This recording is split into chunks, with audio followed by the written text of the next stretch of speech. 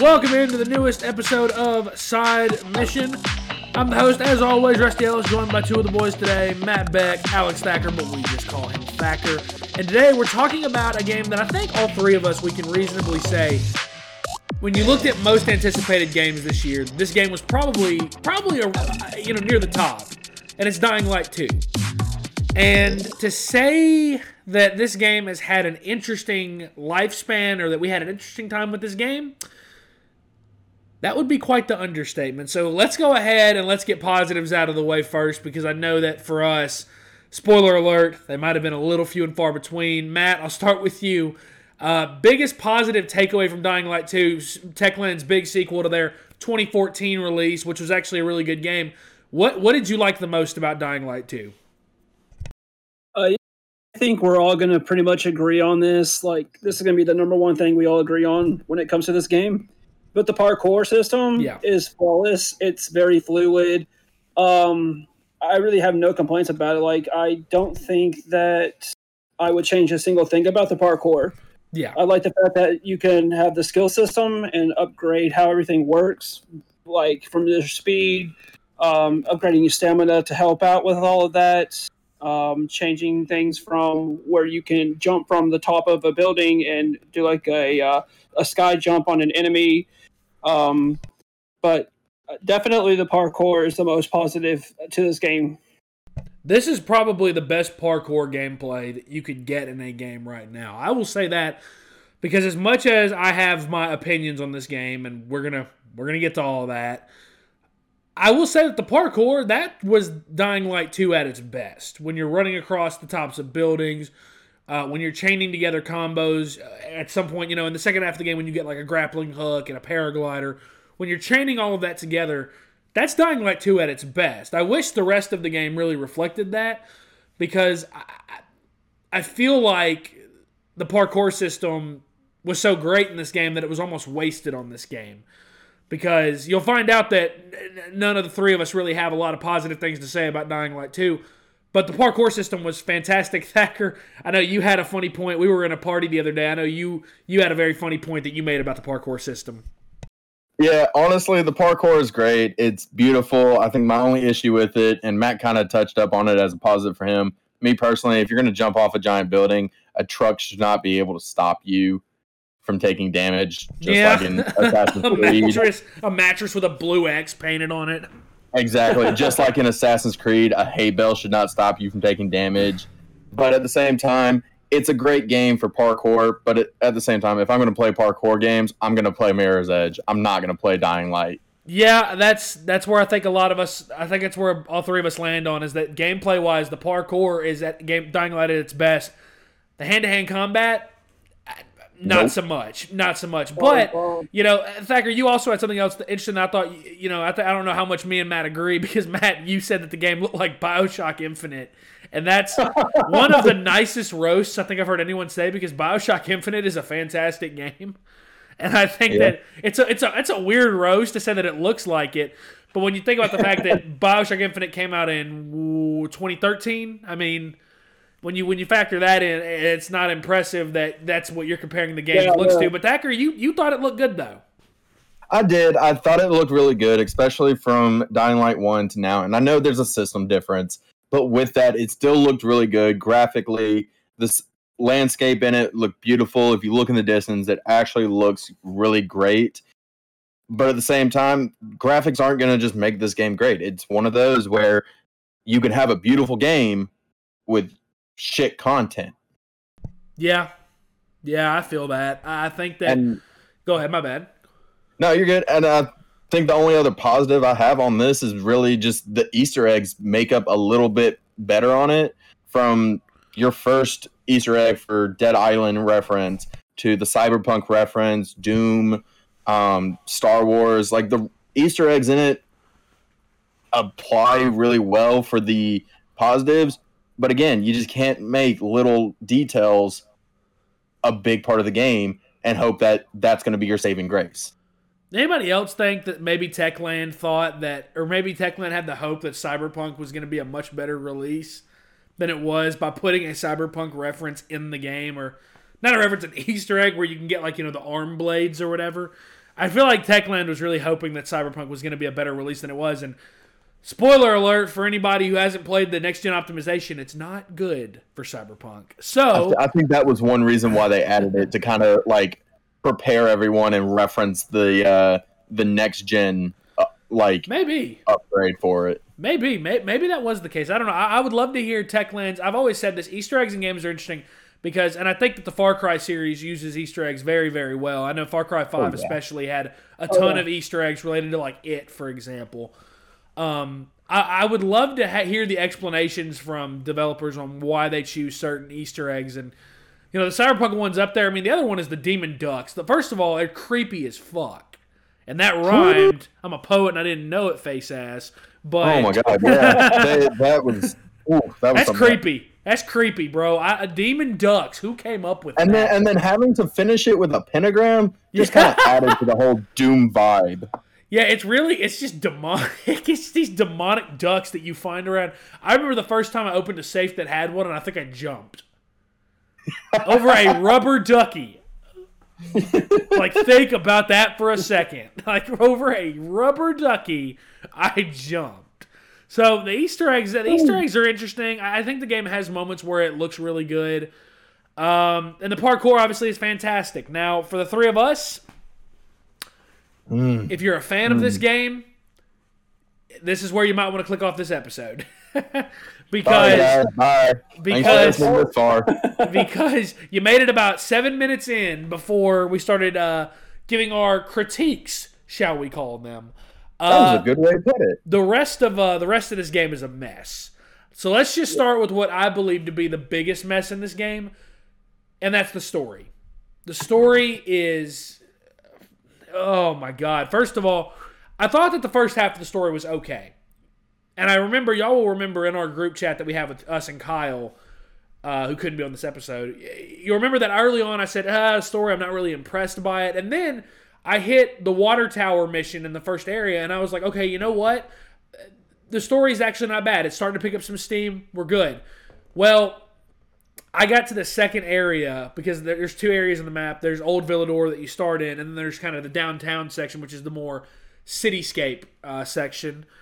And I got to that part, and I think I hated every single thing that happened from that point forward.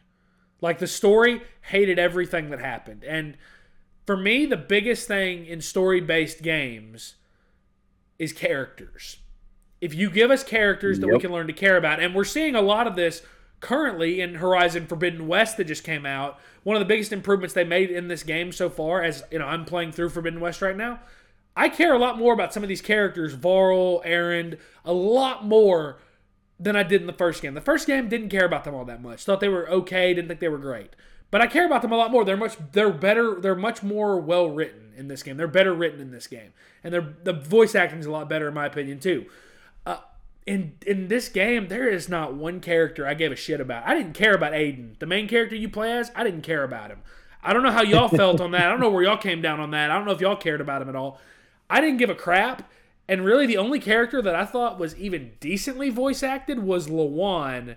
And that's only because that was Rosario Dawson playing her. Yeah, that's right. Like, I felt like she was the only compelling character. I thought every other voice actor in this game, I'm going to be honest with y'all, I think they did this game for the paycheck. Because they phoned it in. The voice acting is horrible. The story, the main part of the story, and I'm just going to give a spoiler alert here. The main part of this game is you're trying to find your sister. At some point, you learn to just not even give a crap about that. Like, seriously, you learn to just not care. And then I was at that point about, 2 hours into the game. Seriously, and then even when you find her at the very end, it's the biggest, Mia is probably the biggest MacGuffin in recent gaming. The biggest, she is only there as a plot device. She's literally just there. She's unexplained. You get to her at the very end, and then again, spoiler alert, the ending I saved her, and then I get told that hours later, in the closing cutscene, I get told hours later that she died. Oh, wow. It's one of those where it's what was the point of any of that? And not even a cutscene; it's literally just a word with text. Exactly, and that's the other thing that this game really should get crucified for, is that the last thing you see is a black screen with text. Not credits, but literally basically them giving you a summary of, okay, here is what happened after the end of the story. And I'm like, y'all really didn't have the budget to just make one more cutscene? Seriously? So the story, in my opinion, is absolutely god-awful, and it's a shame because the first Dying Light didn't have a great story, but it had a serviceable one. It had one that was interesting enough to keep you going. And yet they somehow found a way to make this story even worse.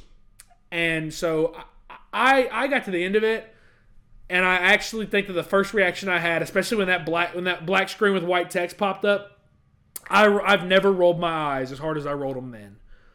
I rolled my eyes so hard.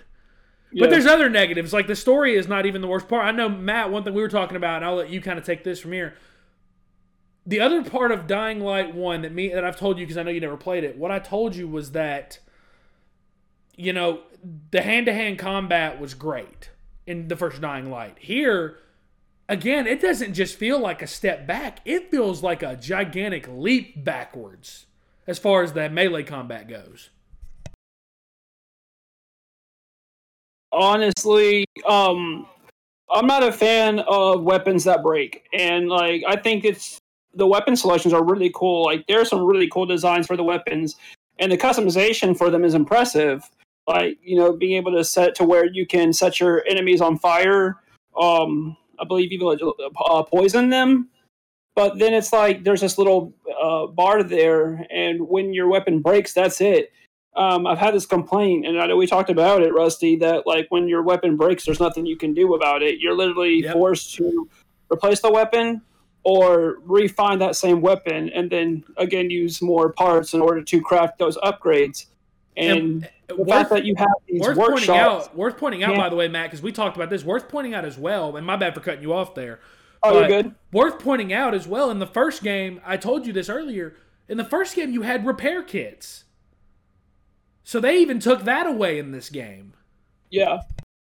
And we also did talk about the fact that what is their explanation as to why no one in this world are using guns in a zombie apocalypse? Like, we're just using these hand-to-hand combat weapons, but we can't have a gun?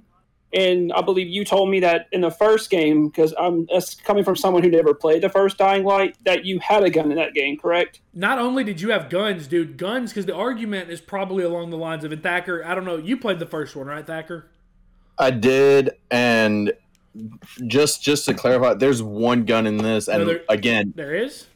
Oh, you're talking about that. Okay, yeah, you're talking about that's not the same as the first game at all. Yeah, but no, the first game you legitimately have a gun, and to go from that to this again, combat. Come on, like breaking weapons. No. Well, Thacker, it's not even just that, Thacker. Like, if you remember from the first game, you didn't just have a gun. You had a handgun. You had an assault rifle. Pretty sure there was an LMG, and I'm pretty sure there was a shotgun. So I feel like the argument is in the apocalypse, 15 years after society has fallen, you know, there's probably not going to be that many guns. But in the first game, guns weren't just there; they were plentiful. Yeah, so they were. It makes no sense to me that you would take them out and not have them here. I feel like, again, I've said this about video games in the past. Use the fact that you're a video game. Use that to your advantage, dude. I'm not going to sit there and question it if you've got guns in this game. I'm not going to question that. It's a video game, man. It's okay to suspend a little bit of belief for that. But to just not have them at all, like, you know, it's going to sound kind of funny. It's kind of lame when an enemy runs up at me and the weapon he's swinging at me is a chair leg. Like, it's kind of lame. It's kind of lame when that's, like... one way I would put it is that my reaction to picking up a chair leg that does 60 damage and the best weapon I have does 40, my reaction should not to a chair leg be, dude, fucking score. Like, what? Like, my reaction should not be that for a chair leg. For a sword, maybe. For a big axe, maybe. But for a chair leg, come on, man. So, Matt, you can continue because I know that I think we talked a little bit about the combat. We also said it was a little bit clunky. It just didn't feel smooth. Yeah, the combat, it was extremely clunky, and the way I registered it is I feel like the combat in this game took a back seat to the parkour because they put so much emphasis on the parkour in this game that I feel like that they really set back on the combat. It doesn't feel exactly satisfying when I take down an enemy. Plus, I think the blocking mechanics are really clunky as well because there are times where I feel like I perfected the blocking, but then it's like an enemy will swing at me and I'll time the block just right, but it doesn't feel like it registered. So I would end up getting my butt kicked. Yeah. And it's not even satisfying to take down hordes of zombies. The zombies don't even feel like they're that important. They just feel like a object placed in the world to give you that sort of obstacle to overcome and basically be like, take to the ground, deal with the zombies, or use all of these abilities with the parkour and stick to the rooftops, which I thought was really cool, and it flowed with the game really well on the whole setting. But I feel like that the parts where you're forced to go into combat, like with more boss-style size zombies, it's not satisfying to take these down, just throwing hits at them, waiting for your object weapon to break, until it's slowly whittling down its health. Yeah, I'm with you on that one. I think that there's certainly a lot of the gameplay for all the talks of 60 FPS and how smooth the parkour is. You don't get that feeling at all from the combat. The combat, again, it just feels like a massive step back. Doesn't feel satisfying. It feels weighty. But I mean, again, if I can only have one of weighty or satisfying, I would much rather have satisfying. And I did not like the hand-to-hand combat at all. Thacker, give me some other negatives you have. What were some things that stuck out to you? So I really hoped that they had fixed this from the first game, but none of the characters have expressions. Yep. None of them. You talk to one guy and he's literally sitting there upset because somebody ate his fish and he's upset. But at the same time, he's understanding that fish taught him a lot. I'm sorry, but at the same time, I would be upset if somebody ate my fish in an apocalyptic world. But at the same time, it's like, why does this guy have no emotion whatsoever? If I had to describe it, he's literally sitting there with the most blank expression ever. And it's terrible because not a single character has any expressions. Yeah, they could be yelling at somebody and there's literally their face just looks like they don't give a shit. That's the nicest way to say it, is that their faces just look like they don't care. And go ahead. Sorry. No, you're good. Go ahead. And that's the thing. Even touching up on yelling at somebody, you literally get out of the sewers and into the bazaar, and people are yelling at you, ready to hang you.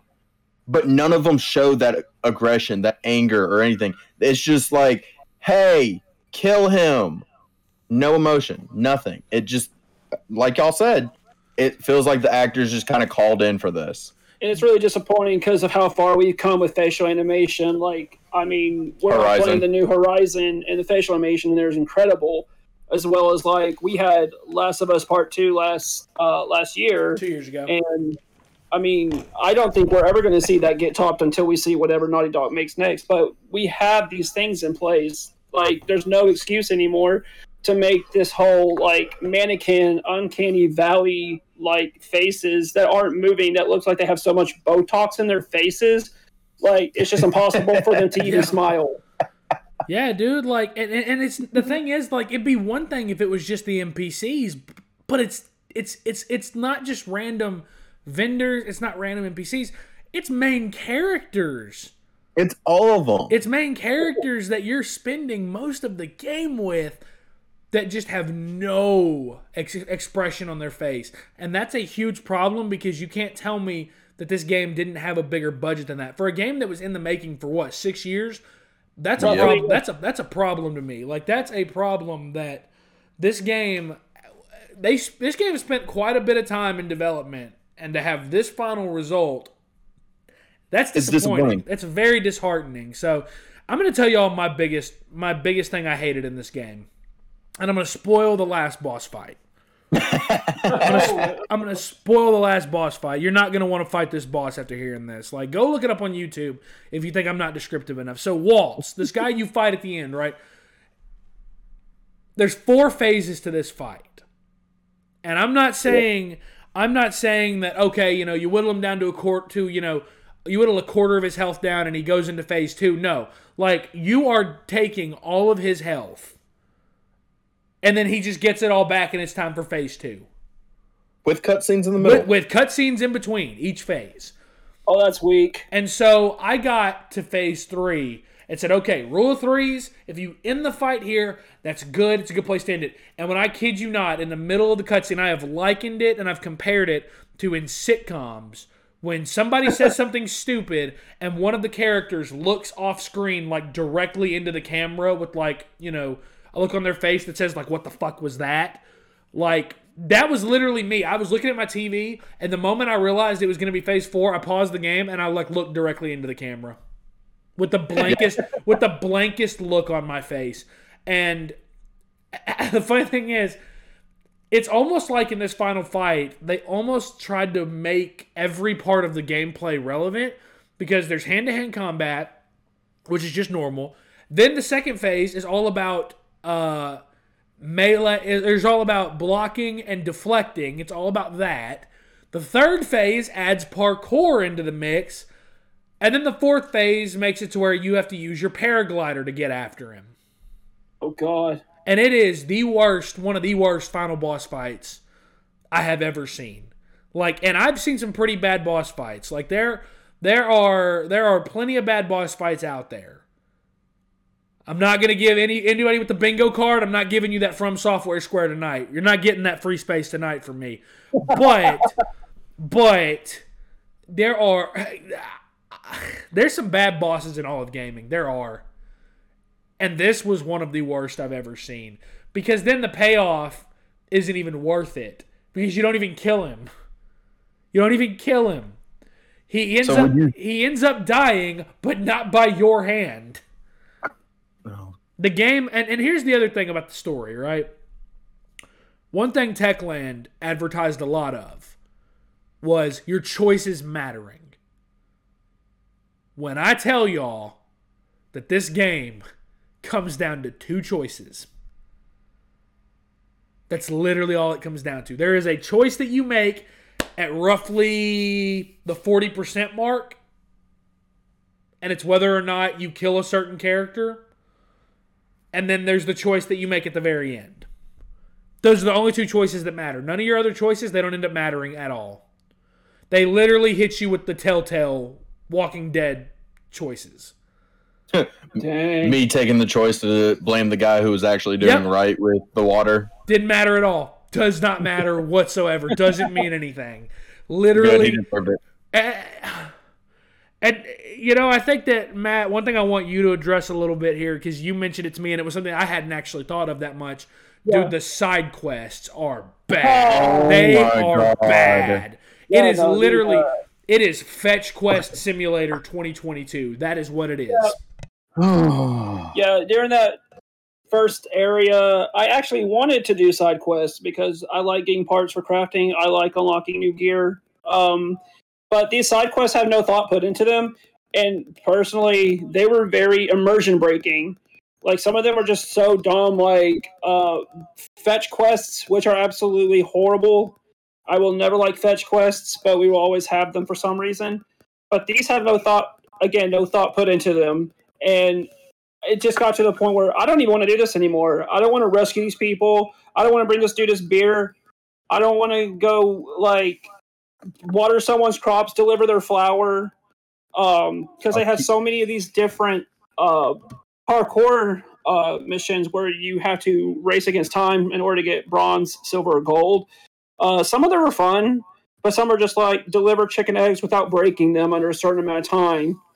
And I mean, it really put your parkour test to the parkour test, but your parkour skills to the test. And some of them are thought out really well, and some are just why is this here? And I just don't get it. Like, don't put side quests in your games if it doesn't really add to the overall experience. If it just feels more like a side thing to do, like just to distract yourself from the main story. Just to add content. Yeah, exactly. Just to fill it out with filler. Thacker, I would like to pose a question to you real quick, Thacker. I want to pose a question to you, and I want you to answer this because I feel like you have an interesting perspective here. Oh, Lord. Did this game need to be open world? Let's talk about that real quick. First thing, it really wasn't open world as we thought it would be, but at the same time, no. Yeah, I'm kind of there as well. Flat out, just no hesitation, no. This game did not need to be as open world as it was, and at the same time, it was a nice touch, but I could have gone without it. It felt like, as I said, they just added way too much content for no reason. They wanted somebody to get the game, play it, have fun, but decided to add all this extra stuff just to make the game longer. Yeah. I'm going to say something controversial here. Uh-oh. I'm going to say something that a lot of people will probably disagree with, and it'll probably sound crazy coming from me. Ooh. In 2022, I have reached this point in gaming where, and it's funny because a franchise that me and Thacker both play a lot of did this a few years ago with a pretty big release of theirs. I'm to the point where if you can't deliver a story that is compelling, don't fucking put one in your game. Okay, now I'm curious. Which game are you Don't put it in your game. And that is exactly what Treyarch said in Black Ops 4 when they chose to not put a campaign.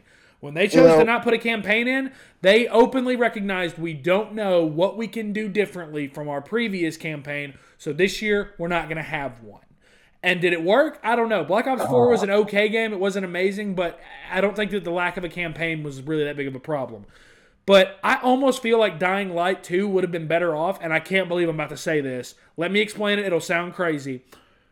I think this game would have been better off if it had just taken like the Fallout 76 approach.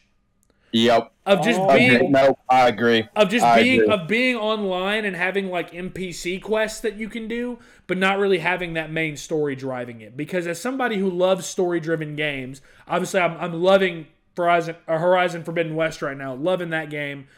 And I'm, hopefully Elden Ring is going to have an interesting story. I think Arceus didn't have the greatest story, but it was good enough to kind of. Story than this. It was much better than this, exactly. So it's one of those that I feel like they would have been better off going that Fallout 76 route of having there be NPC quests, having there be like little things you can do, having it be online to where you can constantly play with your friends. We haven't even talked about how in co-op, there's no progression for anybody in the co-op session outside of the host. There's no progression. Pretty bad. Yeah. And that's bad. No. That is a failure in game design. So I've reached the point where I've said, if you cannot deliver a quality story, maybe you need to examine if your game really needs one. Because Dying Light 2's story, trash can. It was bad. Wasn't good. And to be honest, that killed anything I liked about the game. The story being as bad as it was, the combat not being good, everything feeling like it was a step back from what it was before. It all kind of, my irritation and my frustration stemmed from the story being as bad as it is. Everything else outside of the parkour was pretty damn bad. Like, melee combat wasn't fun. Exploration was interesting for a few hours, but not once you cross like the 5-hour mark. Yeah. And then the fact that the story is like 25 to 30 hours long, that's a chore at that point. And I don't want to say it like that. I don't hate that I played the game because I had fun moments in the game.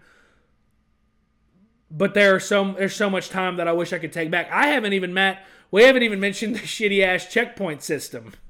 Oh no, we have not. We haven't even mentioned that. And we're kind of wheeling into the closing part of this episode.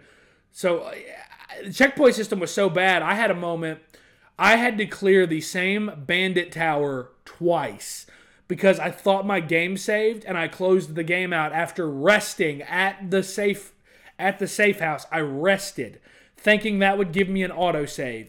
Both times, it didn't. I had to redo all of it. I had another section where I died, had no idea where it was going to send me back to, and it sent me back 15 minutes of gameplay. Yeah. That's a problem. 15 full minutes of gameplay. And that was just to get back to that point where I died. Just to get back there, I had to play through 15 minutes of gameplay again. That's a problem. This game, and I'll let Thacker, I'll let you say whatever you had to say next. This game, game design wise, this game failed in just about every aspect. That's all I have to say about that. Yeah, no, and especially when you think about it, for somebody who does a lot of side quests and everything, or for the pun of the podcast, side missions, then you got to think about it. For somebody who does a lot of those and not get that autosave, you just put in, it could be as simple as 5 minutes to 2.5 hours worth of side missions, and then you're not autosaved, and then you have to go back and lose all of that? No. And just real quick, on Matt's whole fetching thing, next time you ask me to fetch you a beer, I'm going to tell you no, because you don't like fetching quest. So Dying Light 2, I if I had to make a prediction right now, I will say you probably won't see this game in our top 10 games of the year. You probably won't see it. You won't see it in mine, that's for damn sure. You won't see it in mine on the simple fact of, with one of the Easter eggs, it gives you a Mario reference where you get to double jump. Absolutely. When you double jump, you see that Aiden has no head. Absolutely not. Anyways, absolutely not. That is not enough for me. But I will say this: if there's any distinction we can give this game, I think we can all agree here. If we do a most disappointing game of the year, number 1. This is gonna be a tough one to beat. This is a very tough one to beat. Sure. So that's going to go ahead and do it for us for this episode of Side Mission. Be sure to follow us on Twitter at Side Mission Pod. You can follow all of us as well. For Alex Thacker, Matt Beck, I'm Rusty Ellis. Thanks for listening.